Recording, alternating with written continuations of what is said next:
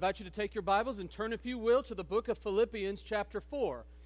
Paul's letter to the church at Philippi chapter 4. That's where we're going to be this morning. And as you're turning there, you ought to know what a privilege it is for me to be back home at Heritage Baptist Church.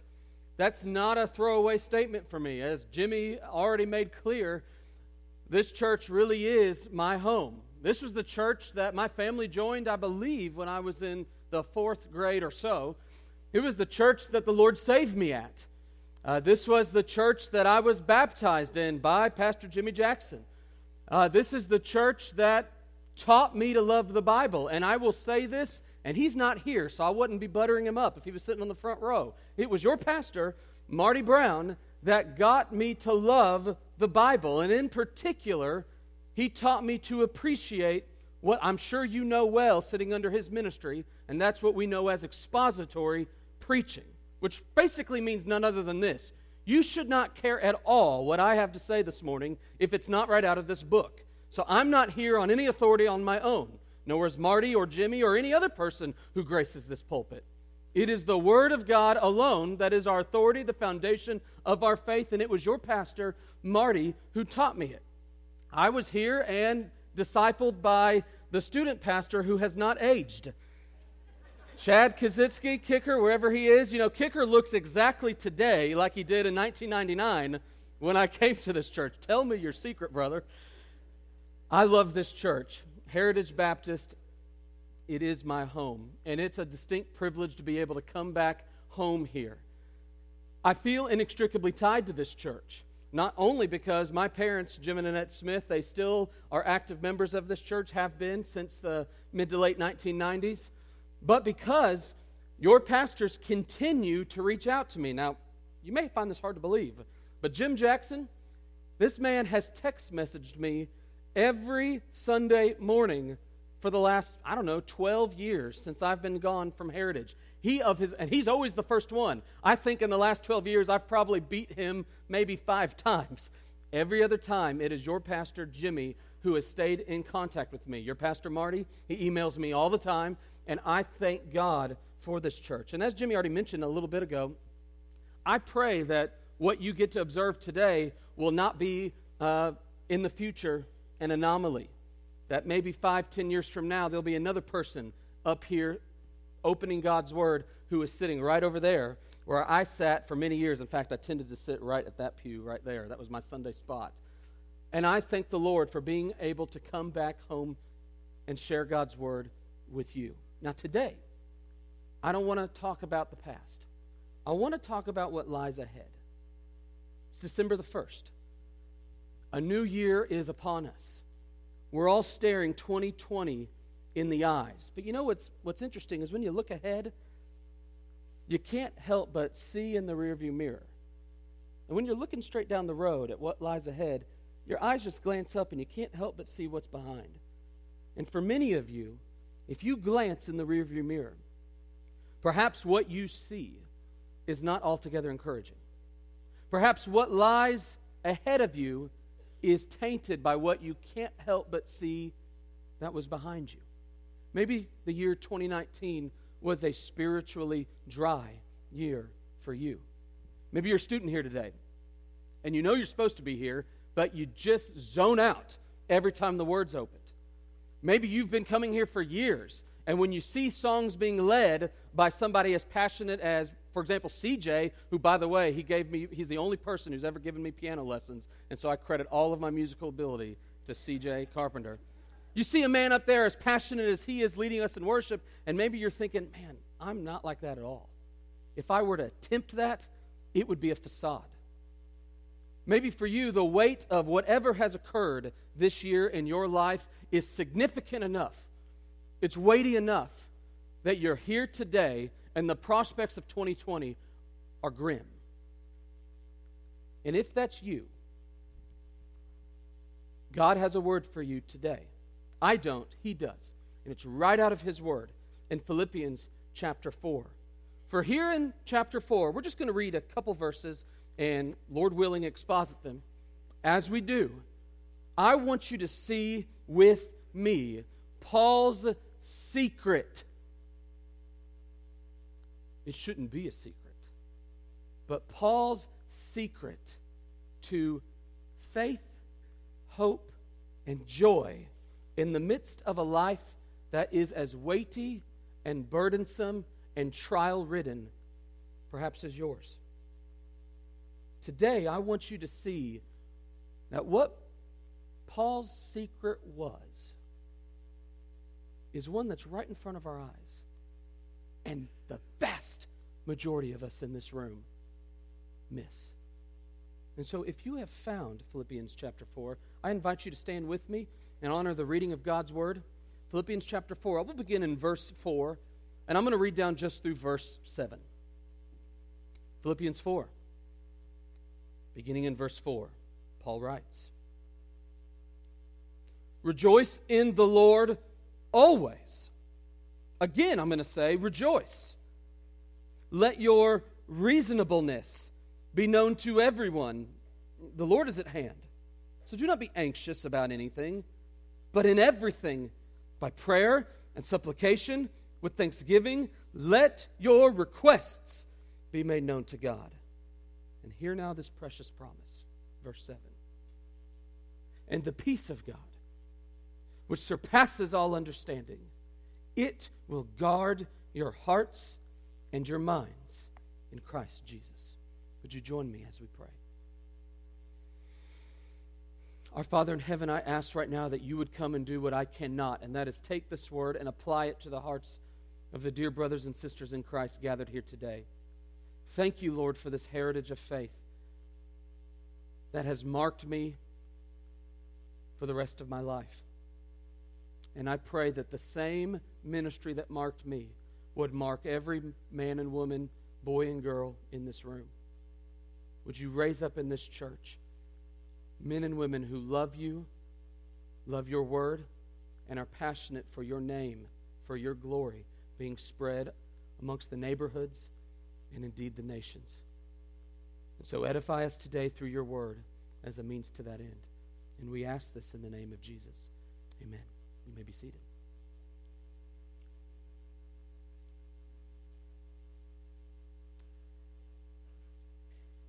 No man is greater than his prayer life. Oh. I don't know if that's exactly an encouraging statement. That statement has looked me square in the eye for the last 13, 14 years or so.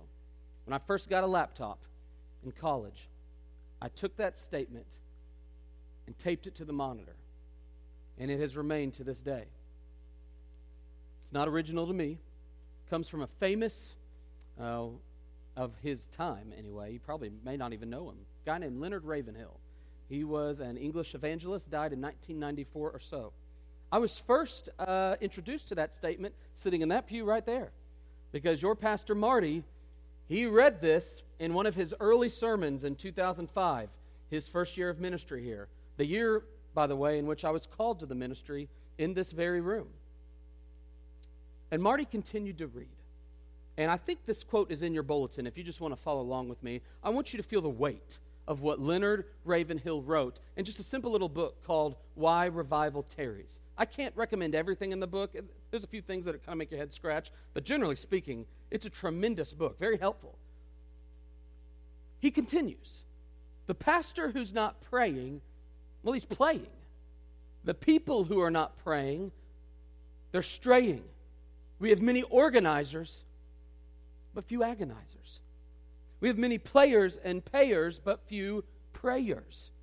Many singers, few clingers. Many fears, few tears. Much fashion, little passion. Many interferers, few intercessors. Many riders, few fighters. Failing here, we fail everywhere. And I want you to think with me. Do you agree with that statement? I suspect that most of us in this room would say amen to the first half of that last sentence. Failing here. Okay. I come before you, and I will readily admit to you that if there is but one area of my walk with the Lord that is woefully deficient, that is a cause of conviction in my heart day in and day out. It is my prayer life. And I suspect I'm in good company. Most of us would admit that our prayer life at times, if not prevalently, tends to be weak. But I wonder how many of us would take the jump and we would say the last part of that statement. Failing here, we fail everywhere? Would you draw that connection? Would you say that your spiritual dryness this past year, you would draw a direct line from it to prayerlessness? Maybe the anxiety that feels like it's got you around the throat. Would you draw a line from it to prayerlessness? Maybe the creeping doubt that is just constantly around you. Would you say that that is a symptom of your lack of a prayer life? Paul would. Because here in Philippians chapter 4, Paul shows us the secret to his joy and faith in hope in the midst of a life that would never appear from an outside perspective to yield hope and joy. Paul's secret that he makes clear in this text we just read is he says his secret is prayer. Now I want you to stop, because if you're about to tune me out thinking this is going to be another pray more sermon, if only I prayed more, everything would fix. That is not Paul's point. Paul is not asking for some sort of just quantity. He is calling us to a revolutionary way to view prayer. He is not saying pray 3, 4, or 5 times a day. Paul is turning that whole idea upside down on its head. And he is bidding that you and I be called to a life of prayer. You see, in my judgment, the main point of this text is this, and may this be laid upon your heart this morning. If you hear anything else, hear this. A life of prayer is the only path to peace. If you are longing for a joy or a hope or a peace that seems to elude you today, hear this, dear brother or sister. It is a life of prayer that will only pave that path to peace for you. So the question then we need to ask ourselves, step back for a second, is what exactly is a life of prayer? What does he mean? What do I mean by that? And then how does that actually get me the peace that Paul seems to promise? I want you to look with me, if you will, at verse 6. We're going to go from 4 to 7, but I just want to draw our attention at the beginning to the middle of the text. Verse 6, I want you to notice with me. He says, don't be anxious about anything, but in everything, by prayer, supplication, with thanksgiving. Paul is basically saying, in every moment of every day, every breath you draw, every beat of your heart, in everything, he is saying, pray. And he uses 3 synonyms to describe prayer. He says, I mean, you guys can read, he says by prayer. He says by supplications. He also uses the word requests. 3 words that mean the same thing. They are basically inferring for us a heart of dependence. This is what Paul is calling us to. In everything, be dependent on God. Did y'all notice there was a word I skipped over? One other word, it's a qualifying word. One word that describes this type of dependence. Verse 6, with thanksgiving. In other words, he is calling you and I to a grateful dependence on him. Not a dutiful dependence, but a one of delight. Like your wall says right outside the worship center. He is calling you and I to live in such a way that moment by moment, day by day, we are depending on the Lord. That is a life of prayer.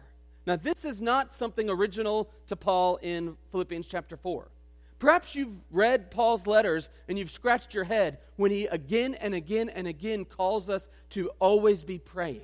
I remember as a child hearing that thinking, oh, I can't do that. I got to eat. I got to shower. I got to go to school. What does that mean? Paul says to the church at Thessalonica, pray without ceasing. What? He says to the church at Colossae, devote yourselves to prayer. Okay.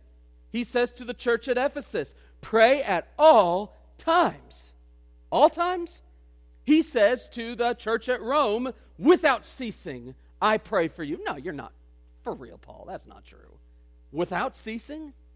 You see, what Paul is doing is he is calling you and I to reorient the way we look at prayer. That prayer is not merely a moment before a meal. Prayer is not merely a moment in a service. Prayer is not merely a moment before bedtime. Prayer is not merely a moment when you're feeling frustrated. Prayer is a way of living. He is calling you and I to live in prayer. Pray in everything without ceasing. And in this text, he shows us 3 ways, in my judgment anyway, 3 ways this life of prayer, this lifestyle of praying, 3 different ways this life of prayer leads to peace. 3 ways a life of prayer is the only path to peace. And so if you're taking notes, mark this down. Number 1, and we're going to see this in verses 4 and 5. A life of prayer, here's what it does.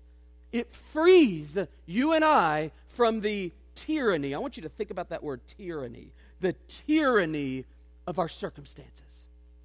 Have you ever noticed that oftentimes in our lives we are ruled by our circumstances? Have you ever noticed that your mood, your attitude, your actions, oftentimes, in fact, I'm guessing more often than not, are dictated by your circumstances? Let's just look back in the rearview mirror again. Last January, you had great resolve, didn't you? You were going to be in the Word every day. You were going to be at the gym every day. You were going to eat right every day. And then what happened? Circumstances. And those circumstances started to grip you. And before you know it, all those resolutions were gone. Maybe students, you've been at camp and you felt, or at Barnabas or whatever that event you were at, and you really were on fire for the Lord. And you just found this fervor that you hadn't had in a while. And then what happened? You left camp, you left Barnabas, you spent a week in school, and before you know it, that fervor started to fade. That red-hot passion, like a coal being pulled out of the fire, started to grow cold and dark. Circumstances tend to rule us. And Paul, in Philippians chapter 4, is helping us see that if you and I live in prayer, we will at last be freed from the tyranny of the circumstances of our life. And so let me just show you this. In verses 4 and 5, let's read beginning in verse 4. Rejoice in the Lord always. Always. Really, Paul? Always?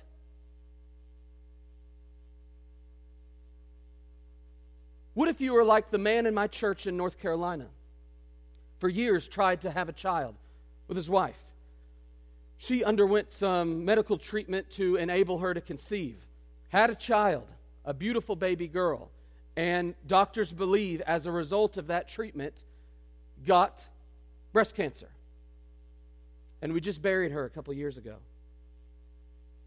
Now, how on earth does that man look Philippians chapter 4 in the eye and say, that makes sense? Rejoice always? You guys have your own illustration. Just fill in the line. Rejoice always.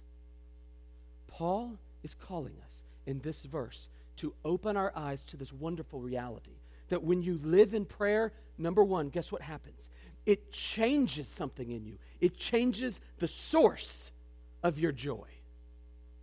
Here's how that works. He says, rejoice always. I'm going to say it again. Rejoice. I'm not exaggerating here. You can do this. How? Did you notice the phrase I left out? Rejoice in what? The Lord. Paul is saying, no matter your circumstances, if you live in prayer, you can find yourself rejoicing despite your circumstances because your joy is no longer in them. Your joy is now in the Lord. And so, dear brother or sister, I plead with you today that if joy eludes you, if you feel choked by your circumstances, break free by living day by day, moment by moment, in conscious dependence on God. For when you do, guess what will happen? You will no longer find your source of joy in your circumstances. Your joy will be in the Lord. And you can say with Paul, who wrote this epistle while in prison, rejoice in the Lord always. I will say it again. Rejoice. It'll change the source of your joy. But there's another thing that prayer will do. If you live in constant prayer, it'll not only change the source of your joy, thanks be to God, it's going to change your attitude. Look, if you will, with me at verse 5. He says, let your reasonableness be known to everybody.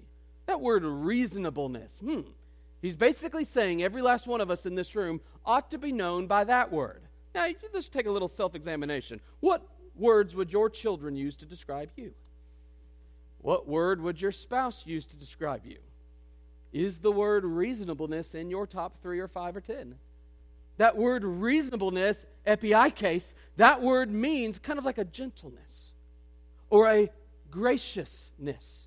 Paul is saying, under the inspiration of the Holy Spirit, the full authority of the Godhead, he is saying, you and I, we ought to be known by this. In fact, he says, it ought to be known to everybody.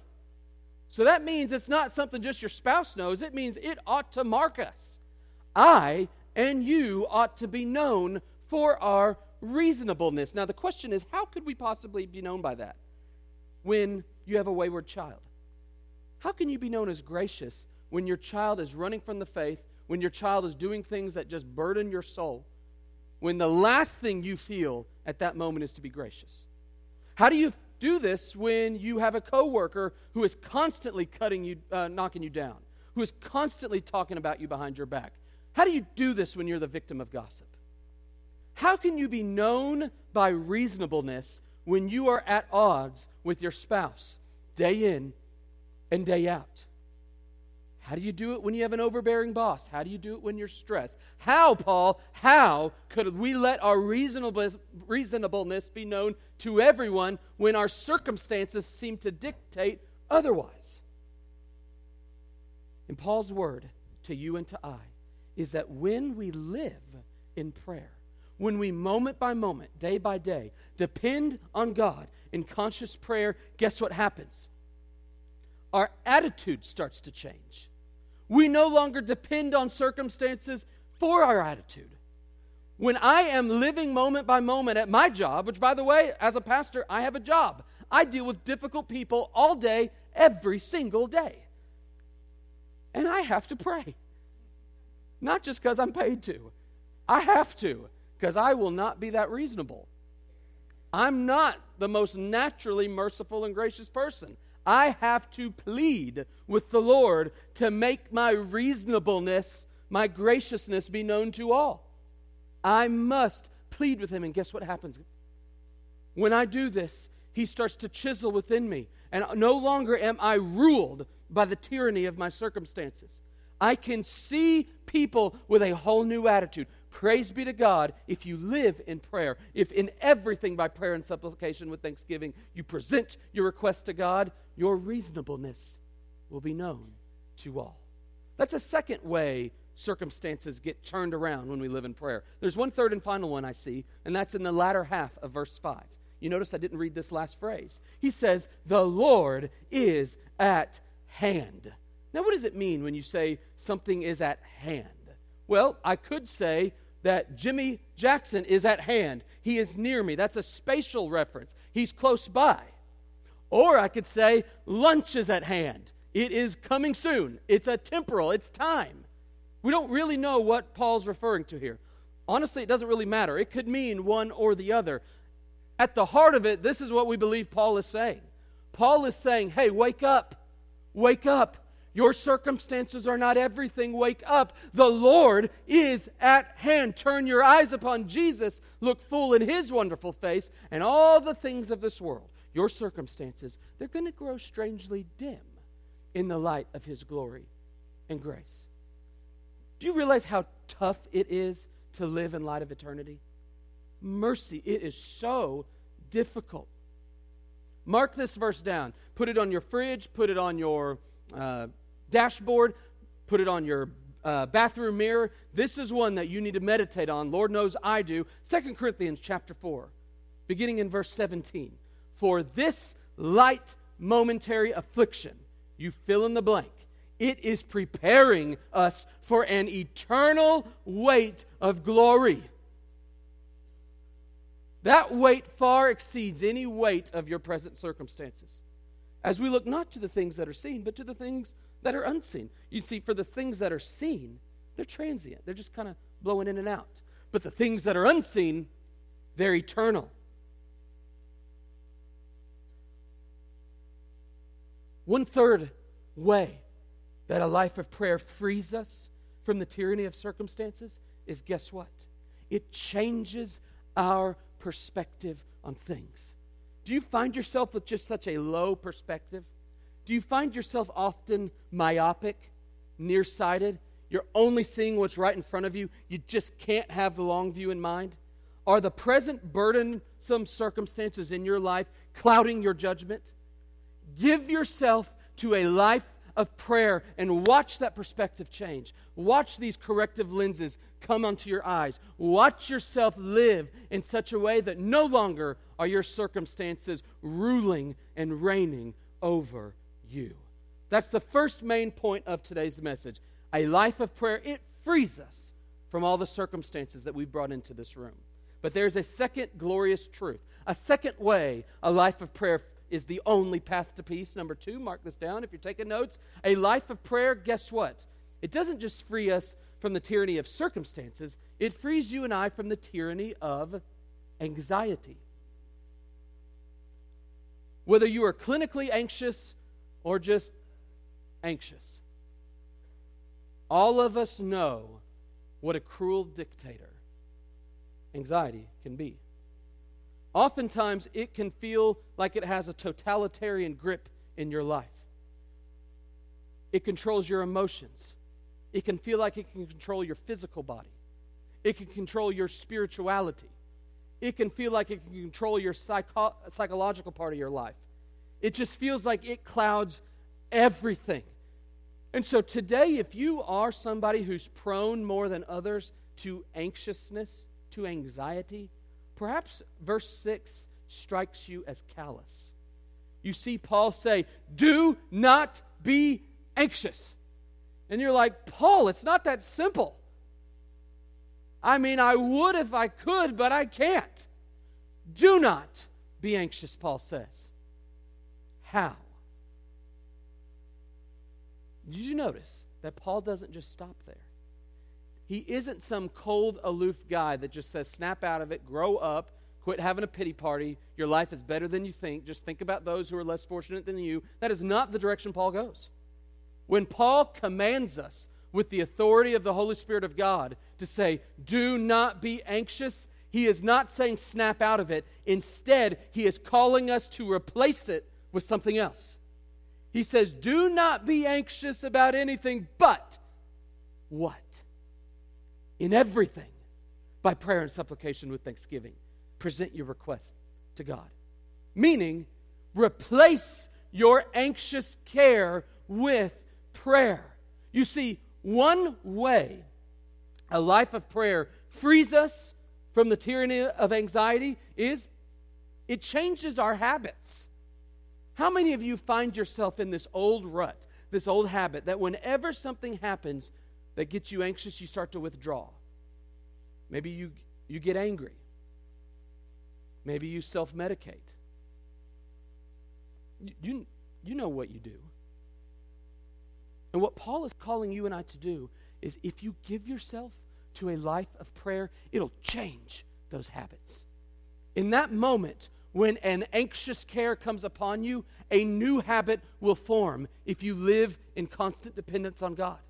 That new habit will look something like this: cast all your anxieties on Him, for He cares for you. At that moment, you will just lay them, because you recognize if you try to handle them yourself, it's like handling a snake. It's going to bite you.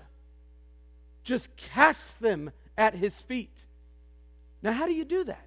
How do you get that habit to change? It's not going to happen if you don't live in prayer until times get tough.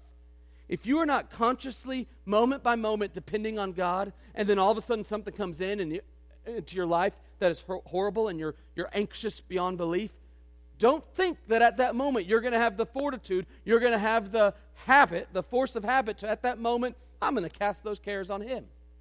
You guys know your life, and Lord knows I know mine. What do we tend to do? Mercy, we get anxious, and we get all worked up. Cast your anxieties on Him. Jesus Himself made this clear in His earthly ministry. Matthew chapter 6, verses 25 and 30. You guys remember His well-known story when He says, do not be anxious about your life. That can sound callous too. What you will eat, what you will drink. Don't worry about your body, what you're going to put on. And then He tells us why. You see, if God so clothes the grass of the field, which is alive today, and of course it's tomorrow, it's going to be gone. Grass withers, flowers fade. Will He not much more clothe you, O you of little faith? This is our risen Lord declaring to us, do not be anxious. Charles Spurgeon, one of my favorite preachers of history, if only there were an audio recordings of him, he said famously, the very essence of anxious care is imagining that we are wiser than God. I want you to think about that. The essence of your anxiousness that you've brought into this room today, the very essence of it is not just some sort of clinical issue. It's not just some disposition you have. It's not just some realistic circumstance in your life. The very essence of our anxious care is us believing that we are wiser than God. Oh, dear brother or sister, would you give yourself to a life of conscious dependence on God, a life of prayer, as it were, and find yourself freed from the tyranny of anxiety? For when you do, it's going to change your habits. And at that moment, you will stop and not be anxious. You will cast those cares upon Him. But did you notice there's one phrase in this text that should really make us think? In verse 6, he says, do not be anxious, what does he say? About anything. Anything. Anything. How, let's just kind of go back to this thought experiment. How is that possible? How can we truly not be anxious about anything? What if you were here today in the midst of an enormous medical trial?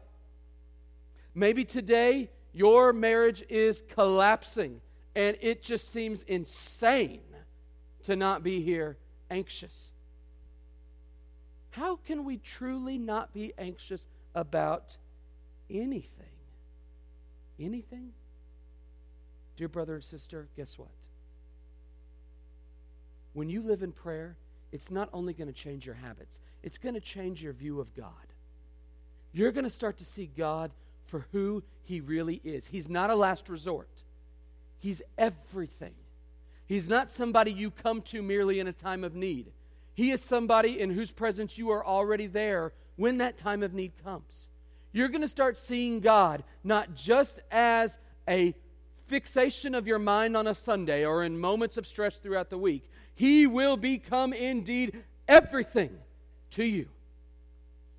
This is the fruit of a life of prayer, where you are moment by moment depending on Him, and He becomes everything to you. And when He does, praise be to Him, you will at last be freed from the tyranny of anxious care.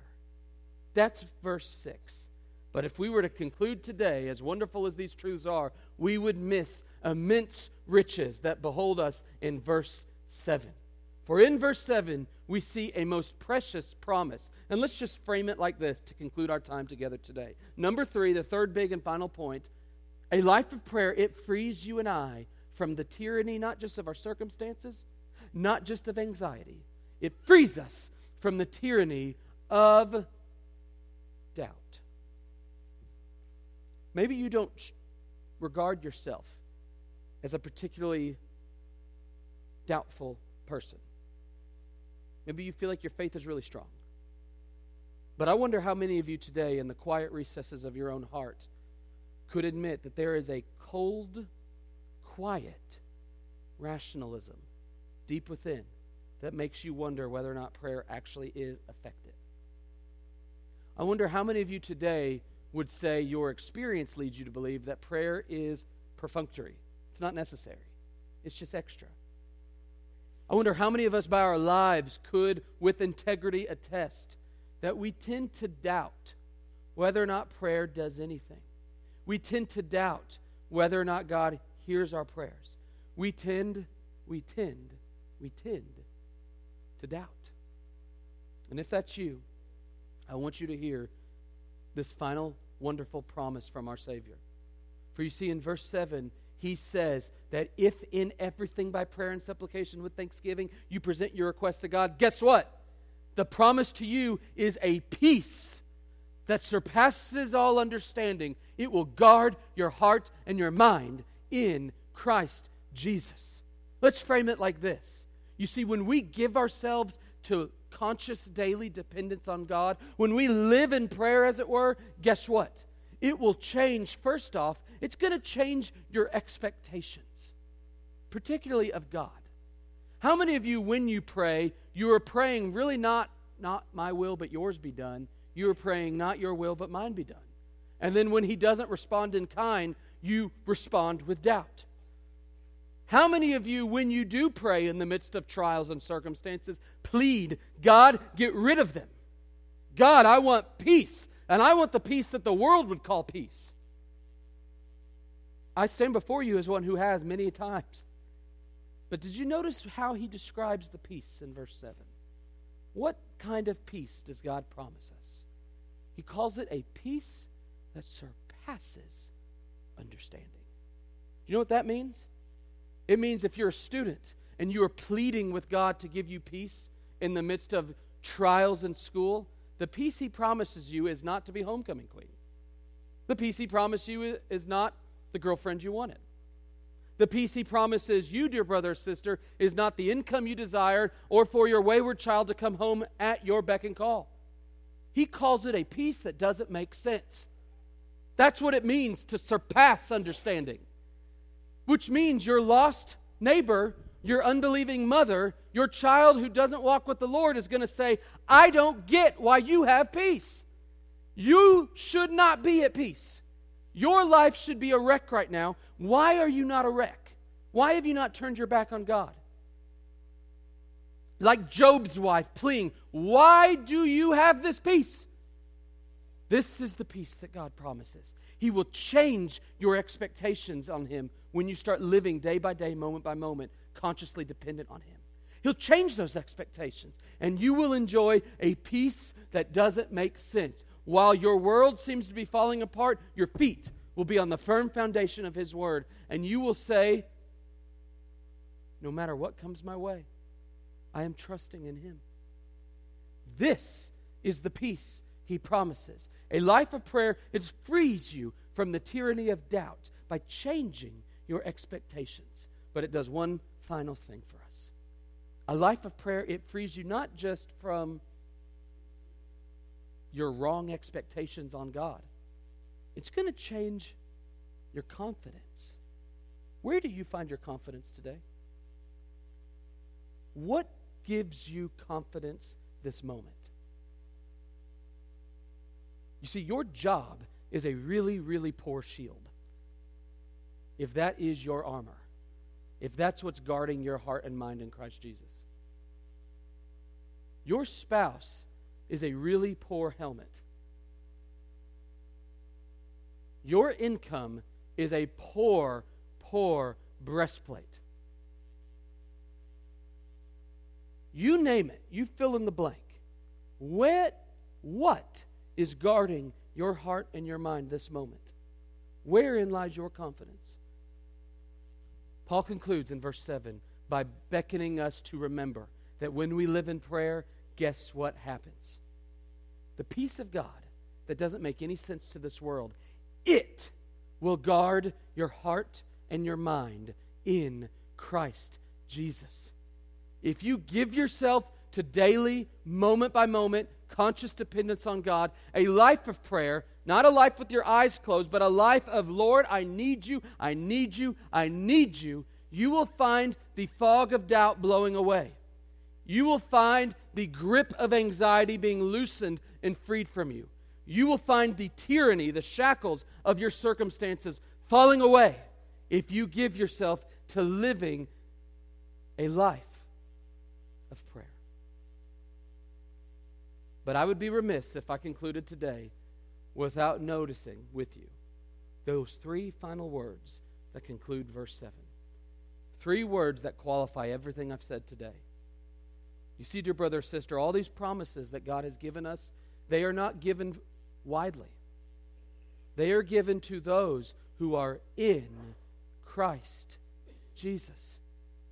And if today you are not in Christ Jesus, then the call of God to you is that you would come, that you would see that He has lived the life you never could live. He perfectly kept God's law. He never once sinned. He died the death, taking the punishment that you and I deserved. He rose from the dead for your salvation. He has called you to Himself. He calls you to repent. He calls you to believe. Today, if you are not in Christ Jesus, if you hear anything, the only path to peace for you is that you come to Christ. You see, a life of prayer, it's not just acts. It's not just being more religious. Oh, so far from that. A life of prayer is a daily, moment-by-moment, genuine relationship, communion with the living and resurrected Lord, Jesus Christ. So you must be in Christ Jesus if you are to experience the peace that surpasses understanding. But for the rest of us, I suspect the majority of us in this room this morning, for you the call is clear. If you have been walking with the Lord for some time, but you know that as you look in ahead to 2020, you can't help but see in that rearview mirror all the weight of this past year, may you give yourself to conscious, dependent prayer on God. Rejoice in the Lord always. Again, I will say rejoice. Let your reasonableness be known to everybody. The Lord is at hand. Brothers and sisters, do not be anxious about anything, but in everything, by prayer, supplication, with thanksgiving, just present those requests to God, and thanks be to Him, the peace of God, which surpasses all understanding. It will guard your heart and your mind in Christ Jesus. Would you join me as we pray? And as we do, I just want to invite you to take a moment as CJ makes his way up here to lead us in a song of response. Quietly reflect in your own mind and heart where you are. I don't know. There's no way for me to know. But you do. Silently cry out to Him and ask the Lord of the universe to open your eyes. Oh, hear His call to turn your eyes upon Jesus. Look full in His wonderful face, and the things of this world will grow strangely dim in the light of His glory and of His grace. Let me pray to this end, and then we'll stand together and we'll sing of the wonder of Jesus, whom I pray we will commune with daily, moment by moment in 2020, living, as it were, a life of prayer. Our Father in heaven, we ask now that You would come and that You would open blind eyes. There are people who have heard many sermons who are not in Christ Jesus. There are people who know a lot about You but do not know You. And so today I plead that You would do what I cannot, and that is this moment open their eyes to see You. Lord, today there are many in this room who have walked with You for years, who love You, who have tasted and seen Your goodness, but are mired down today in the weight, in the slog of circumstances, who are choked by the anxiety they've brought in, whose minds and hearts are cold due to a quiet cynicism, a creeping doubt. I pray, Lord, that you would, by the power of your Holy Spirit, through the medium of living in prayer, drive all these things away and free, dear brothers and sisters here. May we live this coming year a life of prayer for the glory of your name, for the good of this church, and for the advance of the gospel in our homes, in our places of employment, in this city, and indeed around the world. So do this now, Lord, for Jesus' sake. Turn our eyes upon him. In Jesus' name we pray.